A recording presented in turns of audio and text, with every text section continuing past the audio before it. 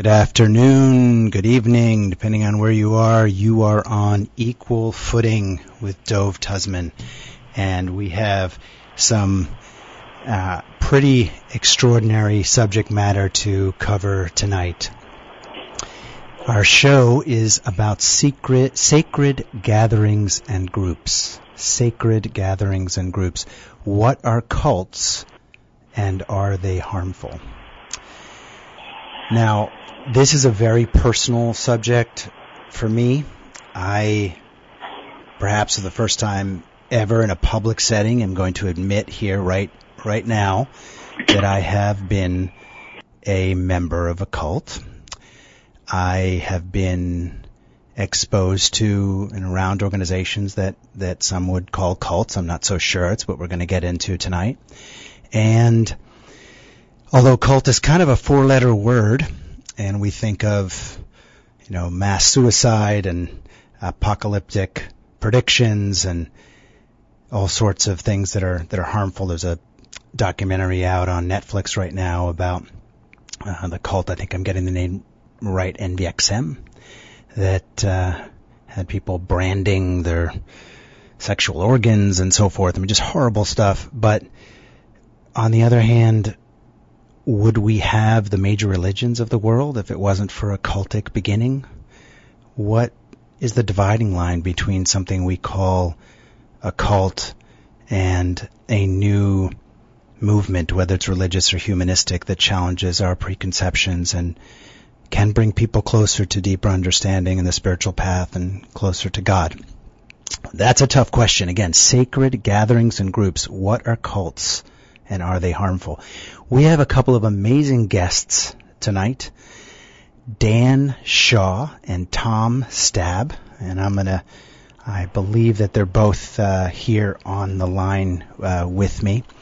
We may have just lost Dan. He'll call back in. I'm going to give you a little bit of a background on these two gentlemen. Just very fortunate to not only have them on the show, but willing to delve into difficult material and very personal material. Daniel Shaw is an expert, world-renowned expert on cults and coercive psychology. He's a psychoanalyst in private practice in the New York area. He's on the faculty of the National Institute of Psychotherapies. His papers have appeared in Psychoanalytic Inquiry, Contemporary Psychoanalysis, and other academic publications. And his recent book, Traumatic Narcissism, Relational Systems of Subjugation, was nominated for the prestigious Gradiva Award. In 2018, the International Cultic Studies Association, yes, there is an International Cultic Studies Association, awarded Dan the M.T. Singer Award for advancing the understanding of coercive persuasion. Dan, welcome to Equal Footing. Oh. We are also joined by Tom Stab. Now, I've had the joy and honor to know Tom for 30-ish years. Tom is a respected academic and Zen Buddhist. And after graduating from Harvard University in 1995, he started his career in corporate America at Procter & Gamble, but soon found that was bereft of meaning and was impelled to dedicate more of his life to the spiritual path. In 1997, Tom became a dedicated meditation practitioner in Siddha Yoga, an organization I think we're going to touch on tonight, and he was a full-time devotee in their ashram. In 2003, Tom met his Zen teacher, and ever since he's been a member of the Zen Study Society of New York and is a Rinzai layman in the samurai tradition of Zen Buddhism.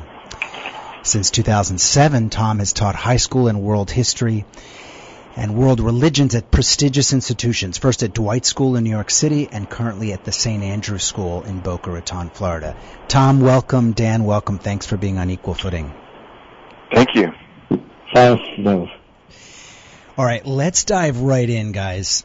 First of all, you guys are much more erudite on the subject of the definitional parameters of a cult. I literally just looked it up in the Oxford English Dictionary before this show, and I found two, to me, different. I'm not sure about contradictory, but two very different definitions. And Dan, I'd like you to help us parse this out. One is I'm just reading directly from the dictionary.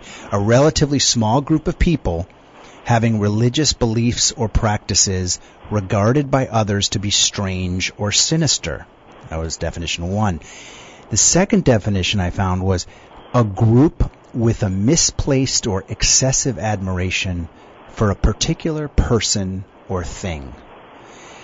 To me, those seem pretty different. You can be, I'm thinking like I'm a Star Wars fanatic. I have a daughter who, collects whatever those American Girl dolls. We're both fanatic about things. Does that mean I'm part of a cult?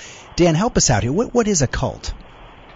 Well, there are various definitions. Some of them, the sociologist Janja Lalich has an excellent definition, and Michael Langone of the International Cultic Studies has an excellent definition. I have my own definition. I'm going to, it's perhaps idiosyncratic, but what I believe is that a cult is a group of people of any size, large or small, following a messianic leader who proclaims a certain kind of mission. The members of this group, following this leader, do not achieve any mission other than persuading the leader of his delusion of omnipotence. So a cult is a group of people who are all involved in maintaining the leader's delusional state of perfection, superiority, what I call omnipotence. And that's my definition. So I've heard the word infallible used in the cultic studies area.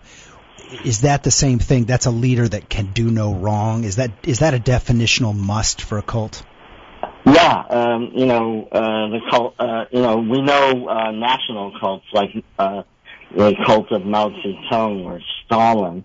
These are authoritarian leaders who cannot be questioned, and whose mission is purportedly one thing, the uplifting of the people.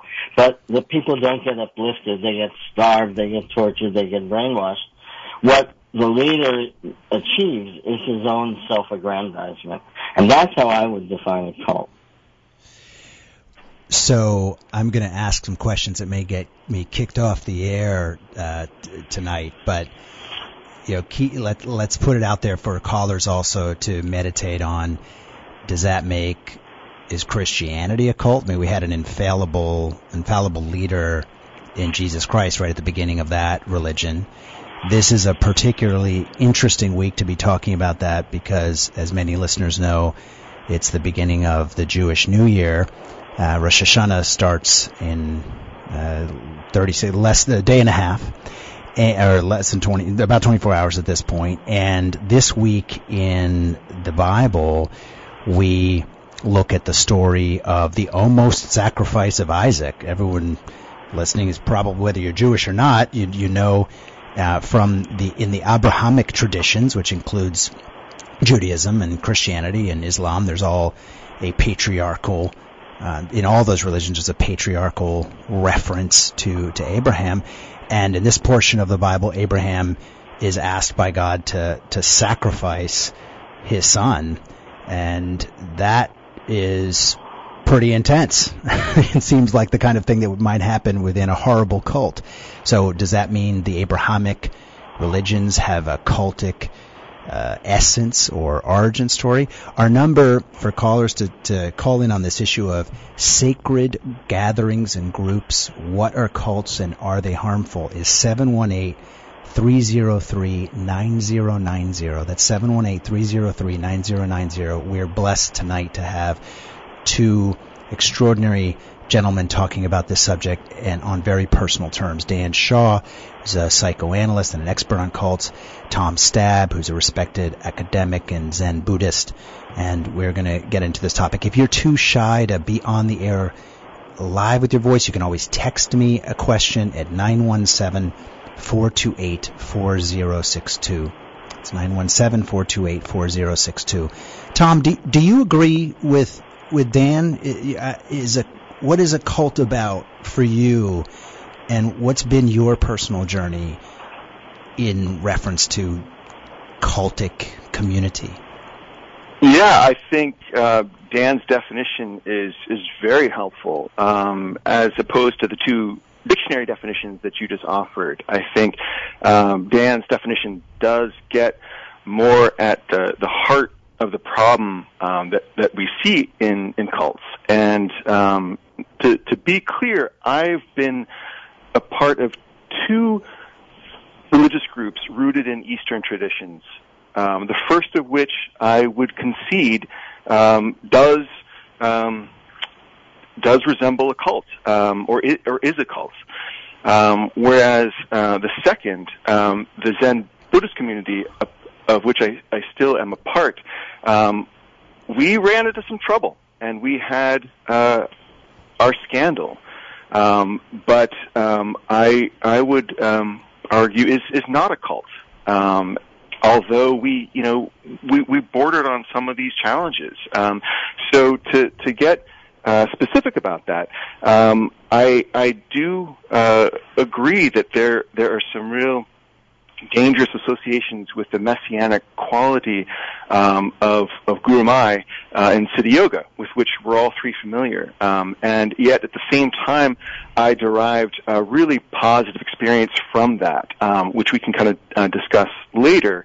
I think perhaps it is possible for some folks to have positive, healthy experiences from such organizations. Whereas with the latter organization, the Zen Study Society, really addressed its scandal head on, looked at it straight in the face, articulated its ethical guidelines. Mm-hmm. We essentially excommunicated our charismatic leader and started afresh and started anew. And I don't say we're perfect, but I think we did a terrific job of really addressing the problems that revealed themselves in our community. Well, Tom, you let something out of the bag, and that's that you and Dan and myself all have, I don't know about a secret, common experience, but we have a common experience that we're going to be open about on this show, which we've all been devotees in Siddha Yoga. Dan, do you want to share with our listeners from your perspective what Siddha Yoga is about? You were perhaps more involved, or you were in a leadership position that neither Tom or myself were in. I was for about 13 years, and most of my 30s. When I left, it became clear that I had ignored way too many kinds of red flags. One of them were the rumors of the sexual abuse of the original leader, Swami Muktananda. He was claimed by Dan, whistleblowers. I apologize for the interruption. Can you take a step back for our listeners and explain what is Siddha Yoga in the first place? We have a lot of listeners interested in faith, open-minded, and on their own spiritual path, and they might, in one way or another, connect with the mission, let's say, of that organization. Sure. Siddha Yoga is led by an Indian guru originally. That was Swami Muktananda. He was later succeeded by two different leaders who split. I followed the leader known as Guru Mai.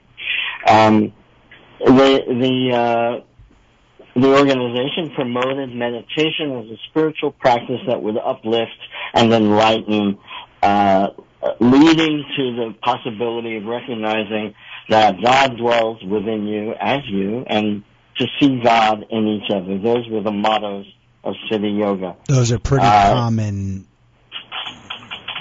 kind of archetypal foundational principles for religion, right? That God dwells in each of us, that we treat each of us with the dignity that we'd like to be treated. So those seem pretty harmless. Exactly. And of course I was drawn to it and had profound experiences of meditation, of spiritual peace, bliss, connection. Those were very compelling experiences, and I decided to pursue my involvement, and I went all in. After about only a year of being exposed, as I entered the organization, I heard rumors that the Guru Muktananda had been a sexual predator and pedophile. I chose to ignore those rumors. That's right. And I chose to ignore those rumors because my experience had been so beautiful and so powerful. I just felt that it couldn't be true. As I continued to be involved over the course of many years, I was more and more exposed to Guru Mai herself. And what I witnessed was unusual cruelty towards her followers. And Guru Mai is the current. Guru Mai is the current spiritual head of this organization. That's right. She is the person I worked under and came to work fairly closely with, and so witnessing that cruelty, humiliating others, belittling others, intimidating others, and controlling people's lives at the micro level in ways that were often harmful to those people. Ultimately, I left because of a major expose in the New Yorker magazine in 1994, and it's as though my eyes were open. I had seen so much abuse. What I didn't know until after I left was the extent of the sexual abuse by the predecessor, Swami Muktananda, who had died. I didn't know how pervasive that was, how many young girls at age 13, 14, 15, 16 he had preyed upon and abused sexually. I didn't know the extent of it until I began to talk to several of those women who were abused, and until I heard reports from many other people who had left the organization. What I came to realize that the sexual abuse that was kept a secret, that was protected, that was lied about, was representative of something rotten at the core of the organization. Leaders who really solely cared for their own self-aggrandizement, even while seeming to be, remarkably charismatic and caring about followers. So, sorry to interrupt. I honor your courage for opening up about that in this format. I know you deal with others' involvement in cultic organizations and abusive relationships and so forth, but that's not the same as opening up about your own experience. So thank you, Dan. We're going to take a break and come back. What I'd like our guests and our audience to think about is, despite the horrors that can occur in cult, as Dan just referred to, coercion and exploitation, and you'd have to be living under a rock to not hear of some of these stories. You may not know about the story of Siddha Yoga that Dan just elucidated, but you've probably heard of others. And at the same time, I'll leave you a little bit of a controversial statement before the commercial break. I mean, world history, and American history in particular, because we live in a country that is as free as can be, is a paragon in that sense for the world around religious freedom. Our history is rife with religious groups that were seen as cults and were exploitative in ways that have been discussed and proven in a historical context. I mean, you think of Mary Baker Eddy and her followers. She was the founder of Christian Science, the Mormon Church that was united around the devotion to Joseph Smith and others that in the beginning were not only coercive, but there were definitely exploitative behaviors, including physical abuse and sexual abuse, and now they've blossomed into groups of faith that serve an important role in the world and in the fabric of world religion. Our number 718-303-9090, and you can also text me a question if you're shy about being on air at 917-428-4062. You're on Equal Footing with Dove Tusman, and we will be right back.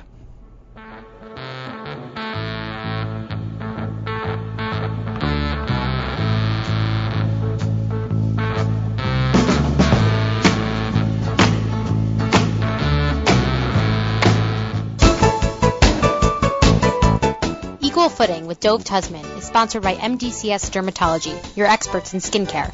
With 2 Manhattan locations and 4 offices in Long Island, including Plainview and Commack, the dermatologists and skincare surgeons at MDCS are proud to be affiliated with the Albert Einstein College of Medicine and New York Presbyterian Hospital. So schedule your next skin exam in one of MDCS's convenient New York area locations. To make an appointment, go to www.mdcs.live or call 212-661-DERM. That's 212-661-3376. You can even schedule a virtual video visit with MDCS's board-certified dermatologists from the comfort and safety of your own home. So go to www.mdcs.live or call 212-661-3376. And don't forget to mention Equal Footing for 15% off all cosmetic procedures.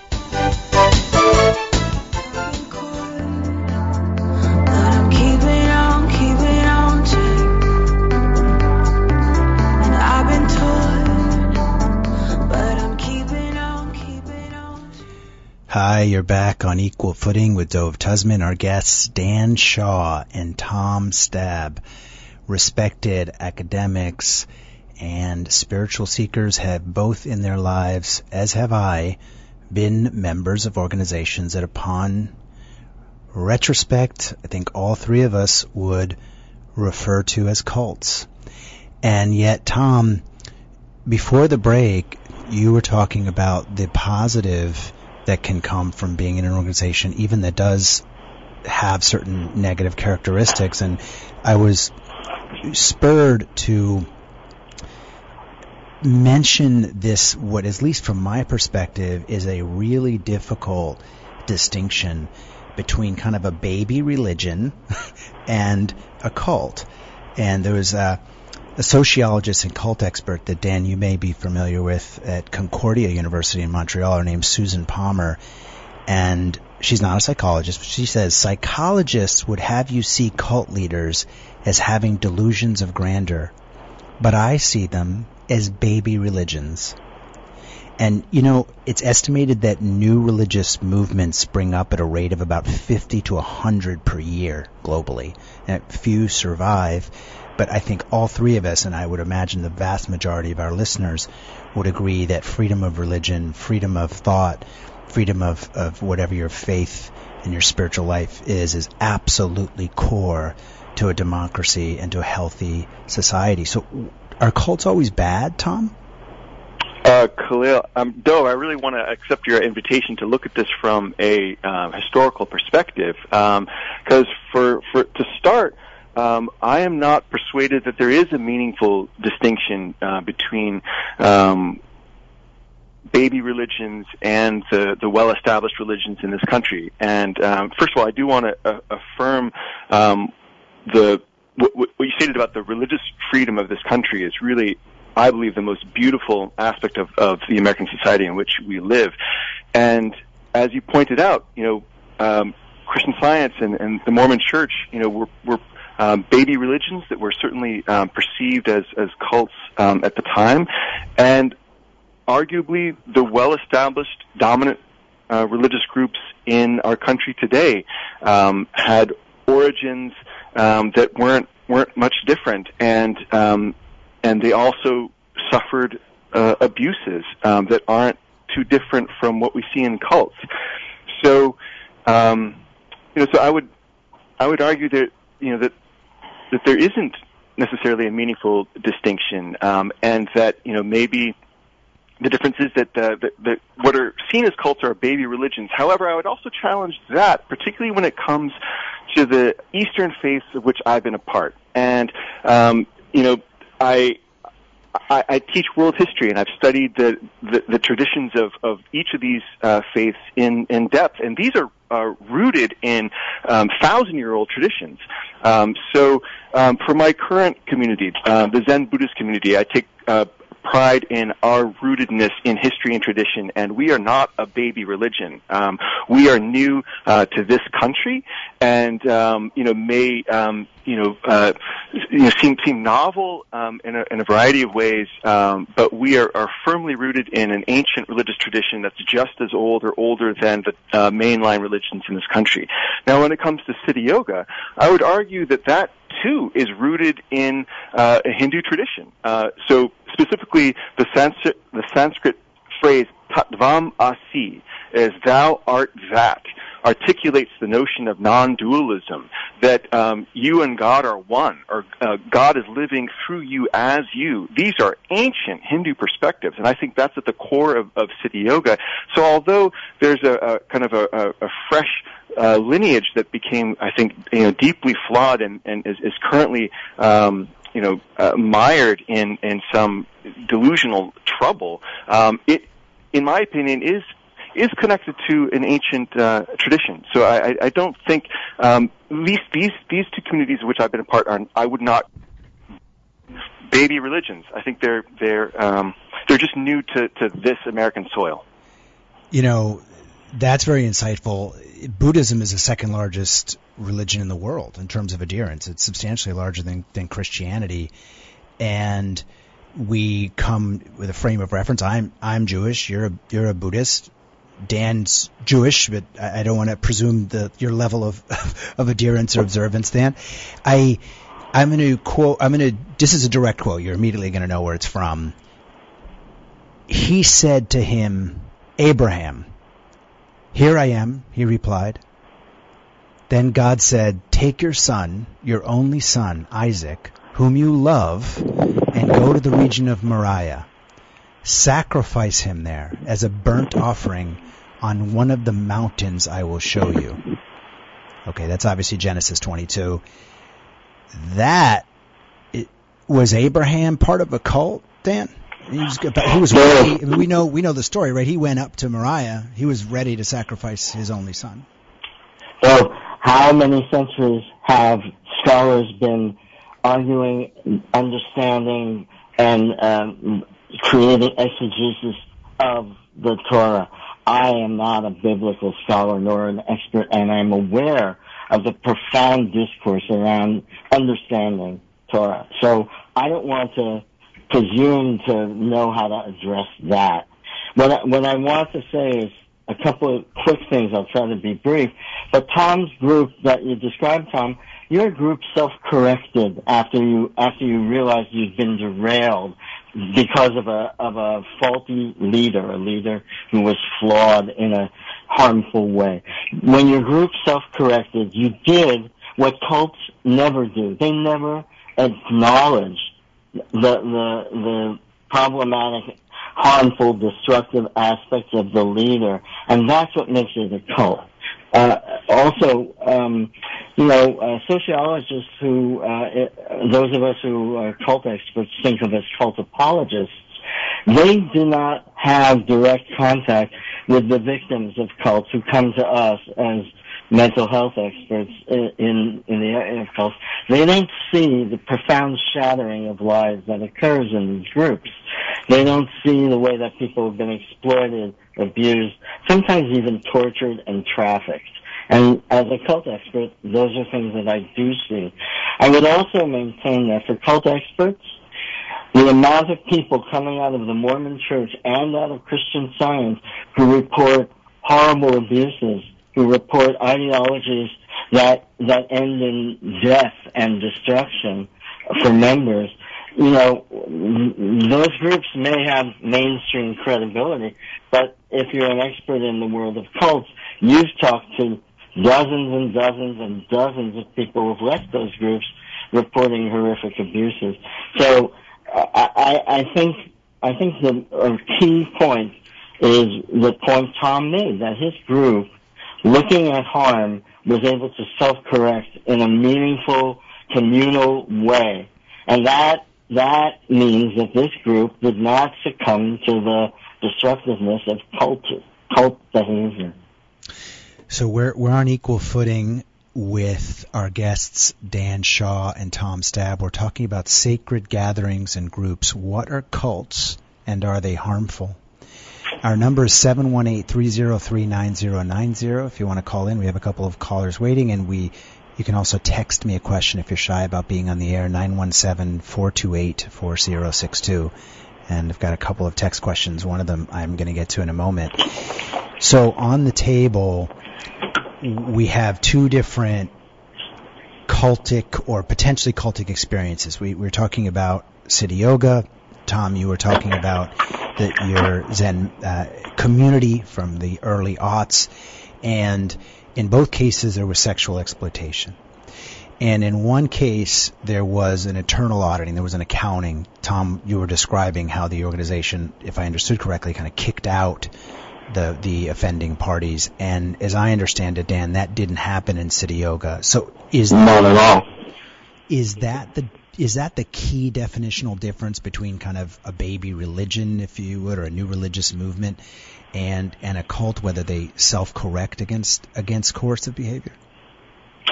I think it's an important variable to be aware of, that healthy communities do not allow members to be harmed when they report harm. It's explored, it's looked into, victims are believed, and action is taken to correct the problem.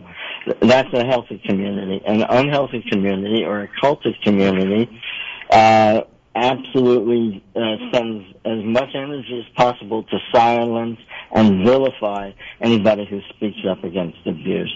And that's just one of the chief features of cults.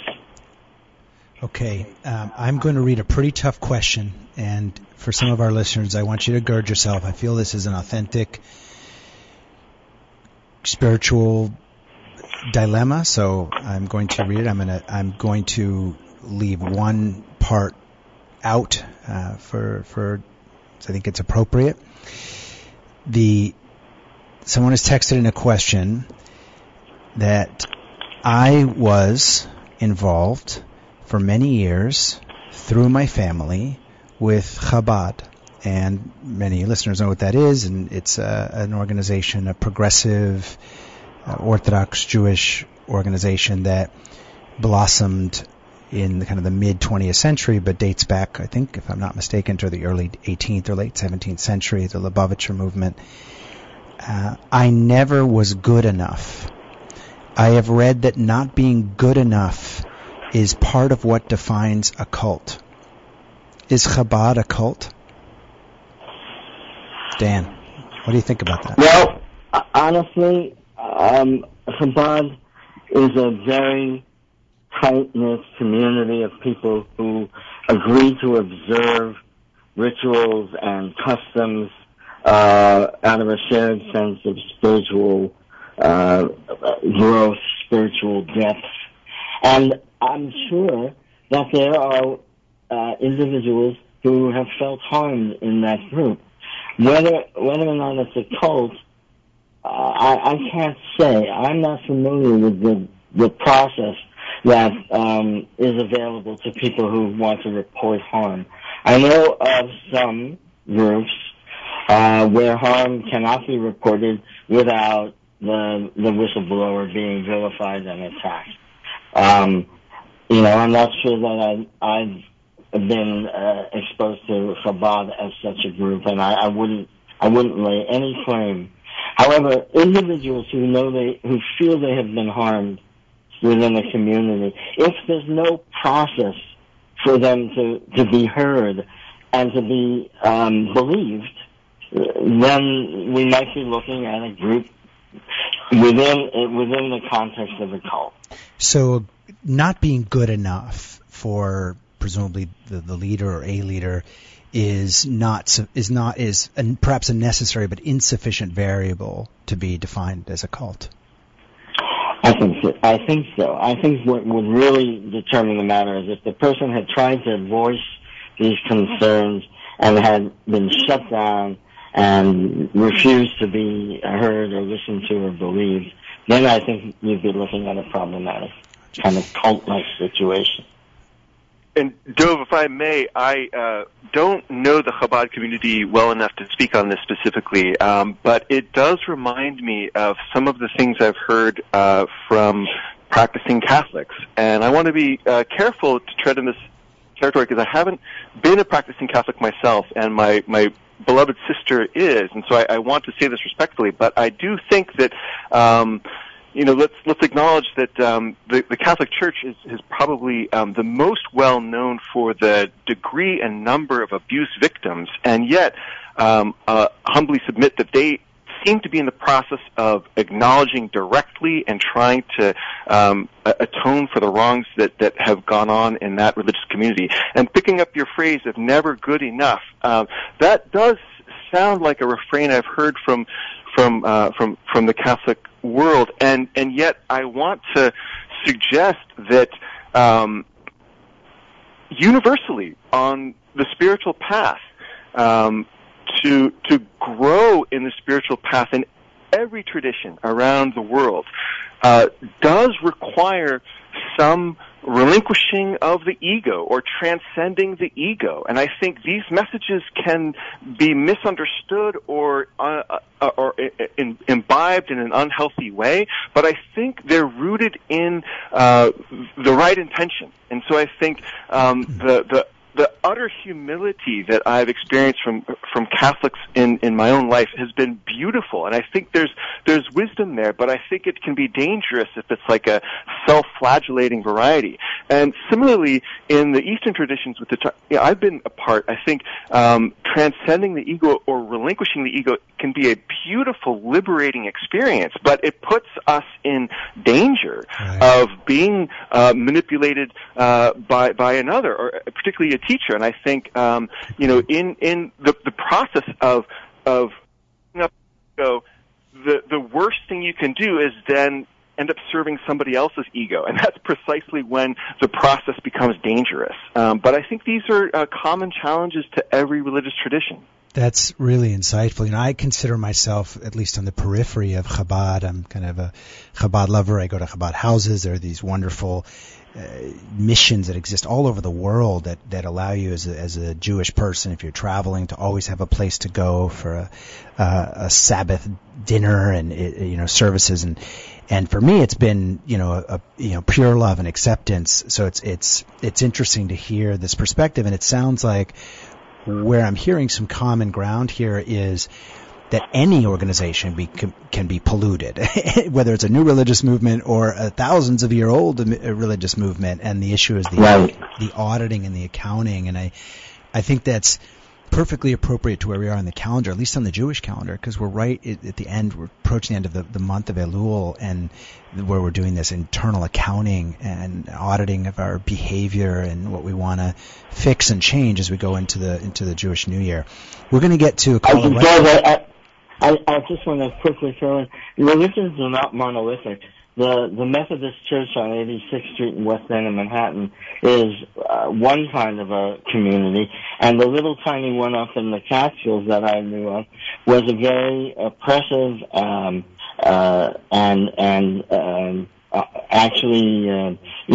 of based on hating enemies, sort of. It was a particular minister within the Methodist Church who had gone astray.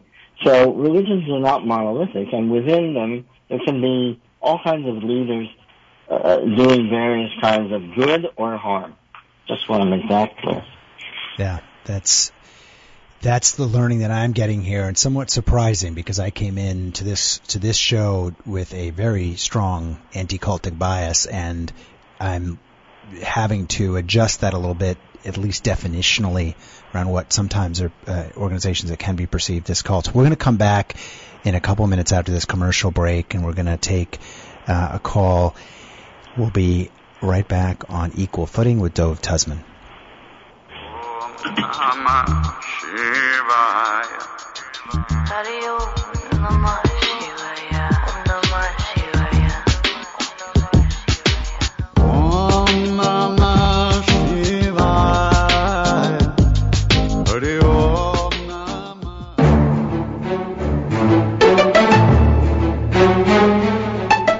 Are you a small or medium-sized business owner who wants to provide a low-cost, effective health benefit for your employees? Or a school administrator who wants to ensure all of your students have the proper vaccines? Or maybe you're a parent trying to keep your family's medical records up to date? Well, welcome to DocuVax, an easy-to-use digital locker accessible on your laptop or smartphone that allows you to safely store and validate basic medical information, including immunization records, lab results, even x-rays and MRIs. Gone are the days of losing time tracking down old medical records or sharing test results with a new healthcare provider. The DocuVax system covers over 60 different important elements of your medical profile, from flu and tetanus vaccines, to colorectal and breast cancer screenings, to blood type and allergies. To sign up, go to www.docuvax.com or call 833-859-1933. For as little as $9.99 per month, DocuVax subscribers can privately access all of their medical records from a secure HIPAA-compliant digital storage facility. And as a DocuVax subscriber, medical professionals are on call for you 24 hours a day to validate your vaccine records, blood tests, or anything else in your locker. DocuVax medical data is never accessible unless the individual subscriber wants to share it privately using a proprietary QR code-based system that keeps data secure at all times. So put an end to worrying if you or someone you care about is up to date on a particular vaccine, blood test, or an important preventative screening. Take control of your medical file and sign up at DocuVax.com. And if your organization is interested in learning about becoming a DocuVax sponsor to get group discounts, please call 833-859-1933. That's 833-859-1933. Operators are standing by.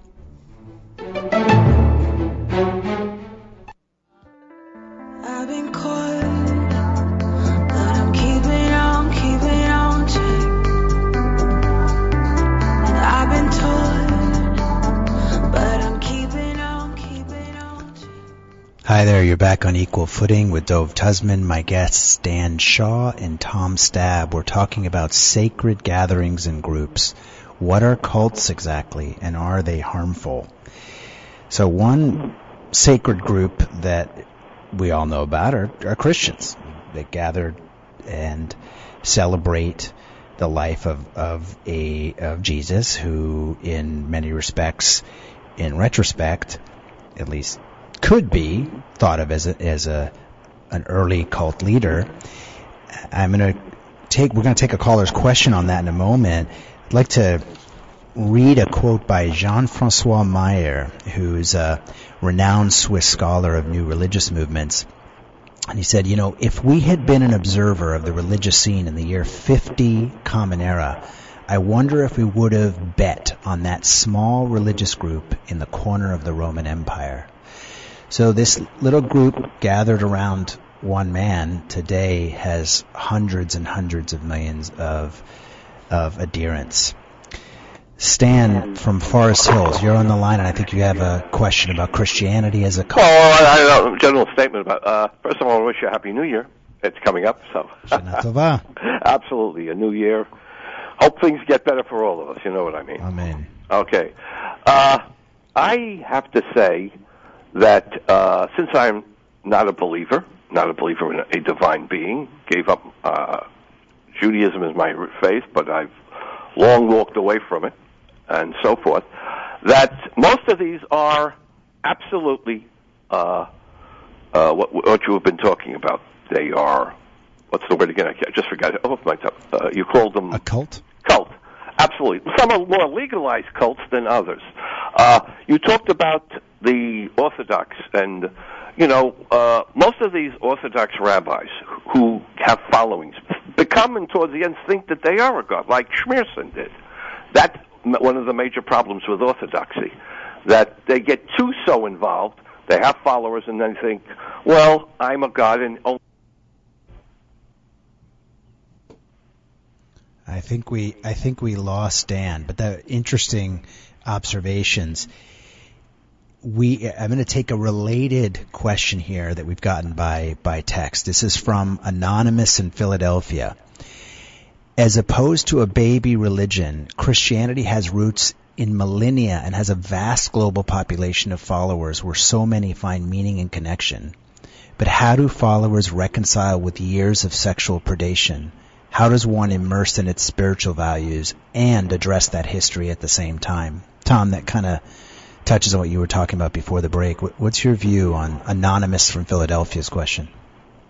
Yeah, I think it all comes down to the health and well-being of its adherents. And I think that's really the litmus test that Dan presented us with. How healthy are people's relationships to their religious faith? And to be fair, I think it depends on the person. And I think there are some folks that do have unhealthy attachments or sublimating their ego in service of someone else, or sacrificing their power in some unhealthy ways. And I think that can happen in any religious community. And it all depends on how healthy is that experience. That's hard to pin down.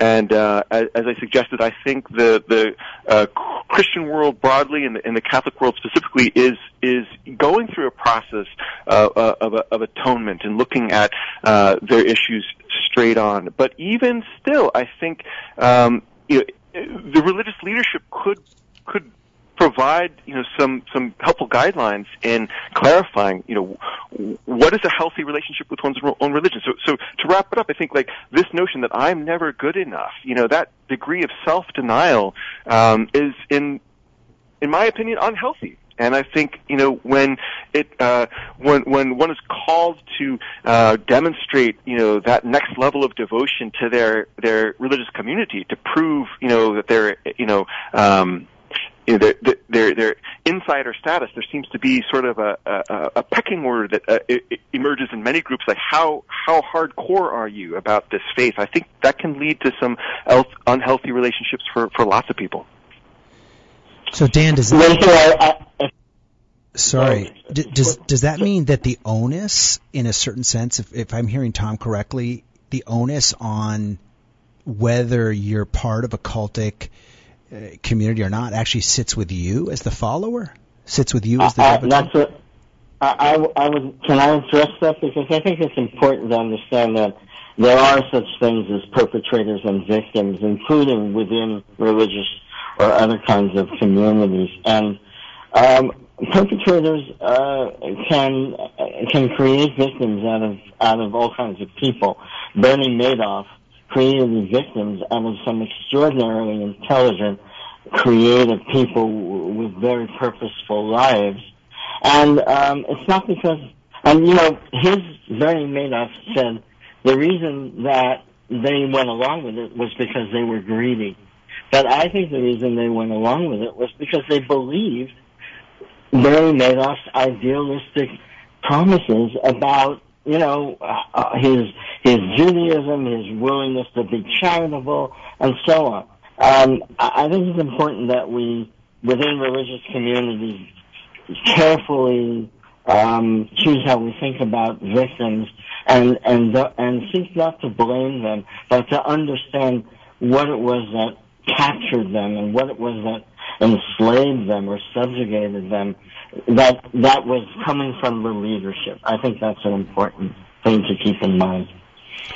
Good. These are intense questions and valuable answers, I think, to many of our listeners. To me, even they are, as I remain to this day on the periphery of organizations that some view as cults. We're going to take a call here from Mary on line 1. Mary, you're on the air. What are your questions? What is your question for our guests tonight? Hi, thank you both for sharing your experiences. I've never been in a cult before, so this is probably coming from a maybe ignorant perspective. But one of the things that I'm curious about, and this is, for both Tom, Stab, and Dove, is why and how were you able to shield your eyes while sensing all of this abuse was going on? Wow. Going for the jugular. Thank you, Mary. Tom, Dan, question also for myself. How did we shield our eyes? Did we shield our eyes to what was going on around us inside of a cultic environment, Dan? I feel unaware. Oh, go ahead, Tom. Sorry, I was completely unaware at the time that I was devoted to City Yoga, and I was a resident at the ashram and lived there for 6 months and was gradually becoming somewhat of an insider, I suppose. But I had no idea the allegations that existed about the organization. Nevertheless, I could tell that some people had these unhealthy, superstitious attachments to Guru Mai, which, frankly, I found a little disturbing. And I felt lucky that I was able to maintain my own awareness of those pitfalls. And frankly, I still regard my years at City Yoga as totally positive. I had a really wonderful experience that I became a dedicated meditator, and I still meditate every day as a consequence of my positive experiences in that community. So to be fair, I didn't know at all what was going on, and didn't discover that until after I had left the community. But I could tell that there were some unhealthy tendencies, and at the time, I wished that the Swamis had addressed it.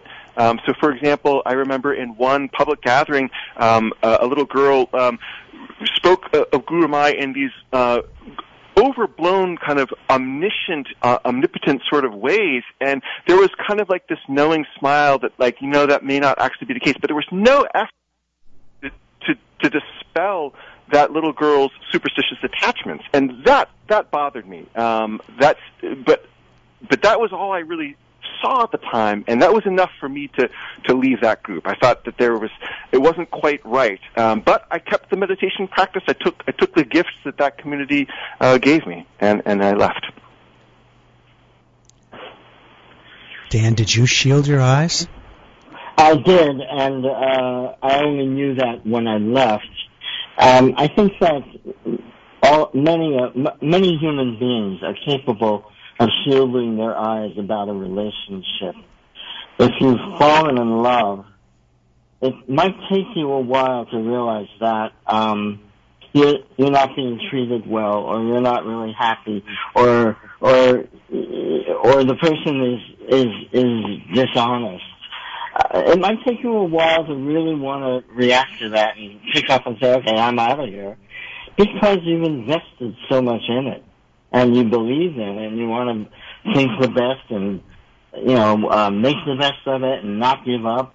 So there are a lot of reasons why people don't wake up and see what's before them. And it's not just something that happens in cults.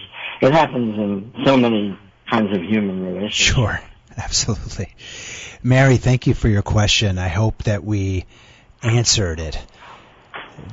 Does that give? Yeah, no, this is great. Thank you so much, and I appreciate the analogy to relationships, because that resonates, I think, probably with everyone who's listening in some way or another. Thank you.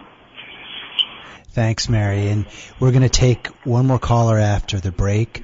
Our number is 718-303-9090. I'm not sure we'll have time for another caller, but you can also text a question to 917-428-4062. We'll be right back on Equal Footing.